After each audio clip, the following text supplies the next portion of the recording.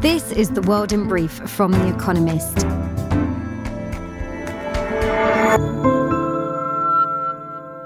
Our top stories.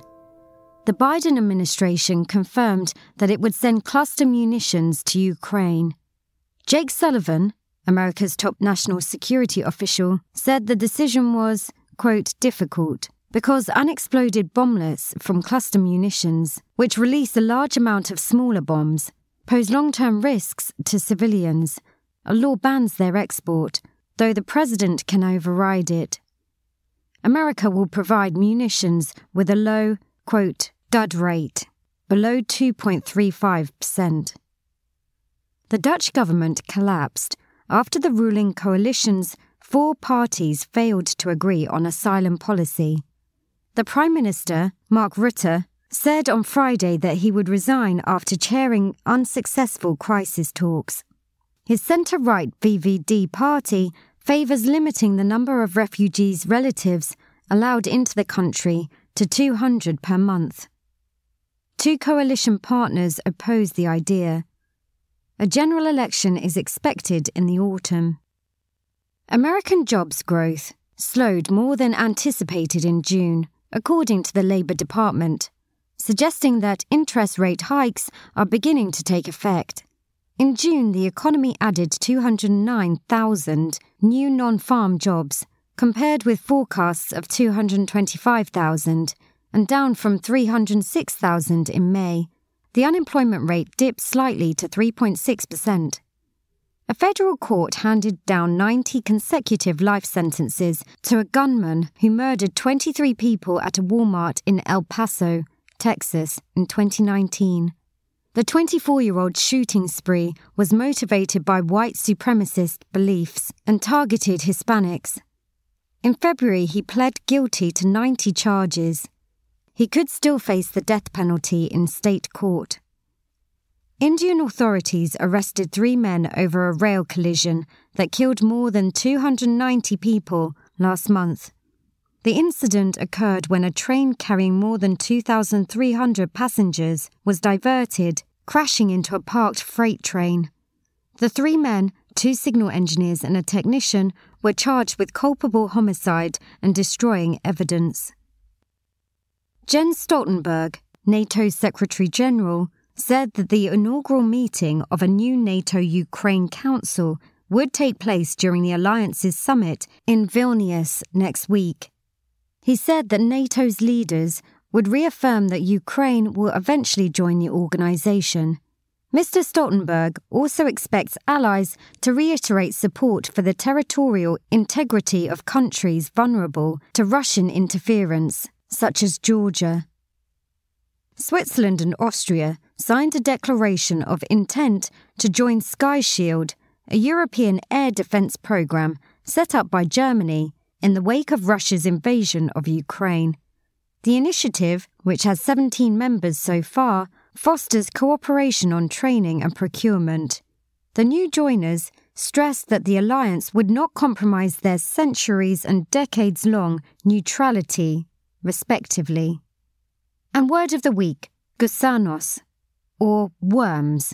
Fidel Castro's name for people who fled after the Cuban Revolution in 1959. Today they send back $2 to $3 billion in cash a year to the country, 2 to 3% of GDP.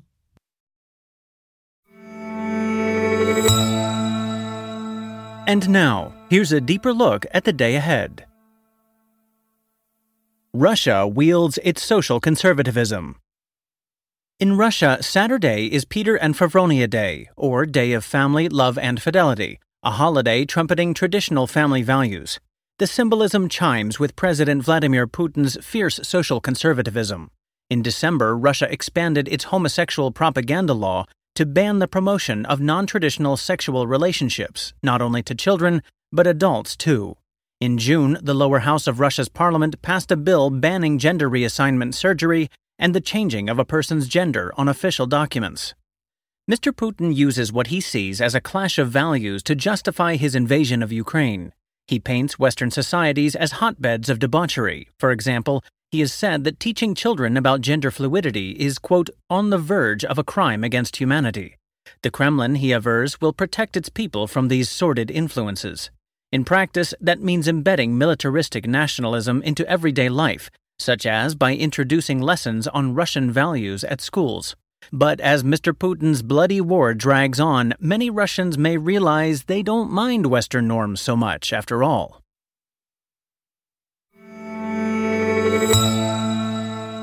Latvia's intrepid new president.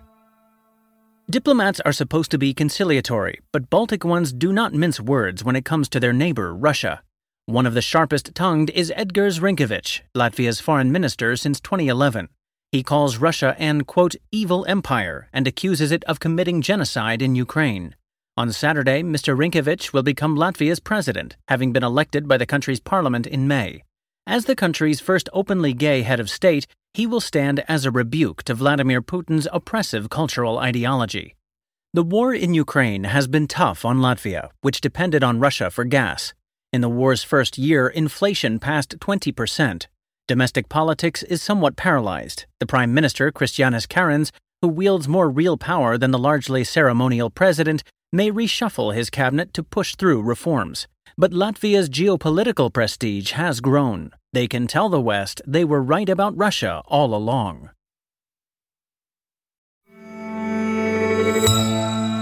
Improving bone transplants. After blood, bone is the most commonly transplanted tissue, but bone grafts are painful, costly, and can compensate for only small defects. For larger defects, you need a scaffold, a 3D implant that gives structure to growing bone. But that is tricky. Soft scaffolds cannot hold much weight, and in harder ones, cells struggle to divide. Now, researchers at the Technical University of Denmark have built a scaffold that balances structure and flexibility. Like native bone, their scaffold marries a hard framework with a soft matrix where transplanted cells can proliferate. The engineers implanted it, loaded with bone marrow stem cells, into rats with defects in their skulls. It enhanced bone growth by 84% after 8 weeks of healing, far outperforming previous scaffolds. The researchers claim that they can halve the healing time and revolutionize orthopedics. Helpfully, the scaffold is built from materials already approved by America's Food and Drug Administration.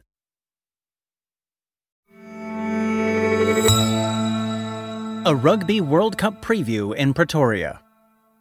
The Rugby Championship, a 4-team tournament between Southern Hemisphere sides, starts on Saturday in Pretoria, South Africa. The championship features 3 leading contenders to win the Rugby World Cup in France, which begins in 2 months. Australia's head coach, Eddie Jones, pictured, is back after 17 seasons away, having led teams such as Japan and England.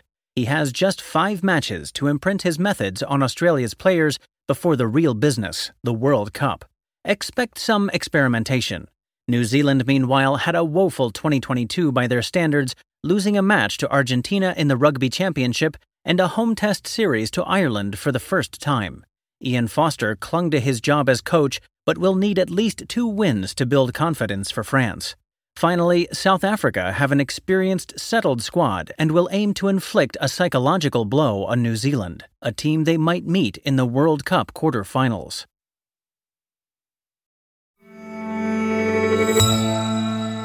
Weekend profile, Barbie.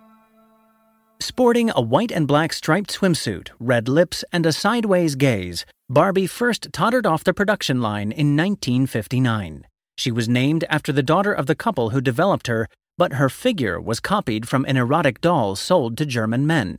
American children were besotted. Their mothers fretted that the 11.5-inch anatomically impossible woman was a bad influence. So, Barbie was given a job as a model and marketed as a way to teach girls to look neat and stylish. On Sunday, 64 years later, yet not 1 day older, she will grace the pink carpet for the Hollywood premiere of Barbie, her first live-action film. Barbie's inventor was Ruth Handler. With her husband, she founded Mattel, the toy maker that still owns Barbie. Barbie prototypes were mistakenly given nipples. Deemed too outre, they were delicately filed off. In 1961, Barbie acquired a preppy boyfriend, Ken. Handler believed that, quote, little girls want to pretend to be bigger girls, and that Barbie would free them from the infantilizing world of baby dolls. Never presented as a wife or a mother, Barbie has had 250 careers, including astronaut, surgeon, and presidential candidate. Still, many feminists have long despaired at her unrealistic shape, materialism, and conformity to gender stereotypes, lamenting that, quote, math class is tough did a 1992-era talking Barbie few favors. The best-selling Barbie model, also sold in the 1990s, had floor-length hair, irresistible for brushing. Barbie's biographer, M.G. Lord, calls this, quote, a modern reenactment of an ancient goddess cult ritual. Baby boomers who grew up with Barbie bought her for their children. Mattel needs those millennial children, now parents themselves, to do the same. But there is more competition these days. Barbie's crown has been threatened by Elsa, the star of Disney's Frozen. Lego is ascendant. So Mattel has given Barbie a makeover. In 2016, she was relaunched with 7 skin tones and 4 new body shapes. But what better marketing ploy than a feature-length advert? The doll's on-screen universe is a kitschy, girly utopia until one Barbie, played by Margot Robbie, starts asking existential questions. Trailers have lit up social media in advance of the film's opening in cinemas on July 21st. It will take a truly determined parent to avoid Barbie mania this summer.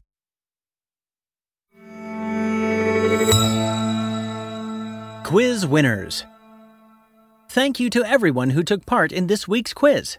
The winners, chosen at random, were Louise Fairley, Edmonton, Canada; Pablo Veraprendes, Mexico City, Mexico; Klaus Herrith, Munich, Germany. They all gave the correct answers of Barbara Bush, Jose Moreno, Diego, Monica Seles, and Francisco Goya. The theme is Californian towns named after saints: Santa Barbara, San Jose, San Diego, Santa Monica, and San Francisco. The questions were: Monday, apart from Abigail Adams, who was the only woman to be the wife of one U.S. president and mother of another? Tuesday, which football manager who has won titles with Chelsea, Inter Milan, and Real Madrid is nicknamed the Special One? Wednesday, which animated children's TV character is the cousin of Dora the Explorer? Thursday, which tennis champion was stabbed in the back in 1993 by an obsessed fan or rival Steffi Graf? Friday, which Spanish court painter is known for works such as The 3rd of May, 1808, and a portrait of the Duke of Wellington? And visit the Espresso app for our new weekend crossword, designed for experienced cruciverbalists and newcomers alike.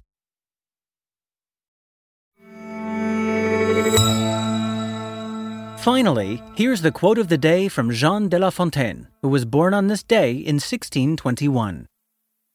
By the work, one knows the workman. That's The World in Brief from The Economist, available 3 times every day of the week. You can also hear interviews and analysis from our journalists, including our current affairs podcast, The Intelligence, on your podcast app. And subscribers to The Economist have access to each week's full edition in audio. Just download The Economist app to start listening.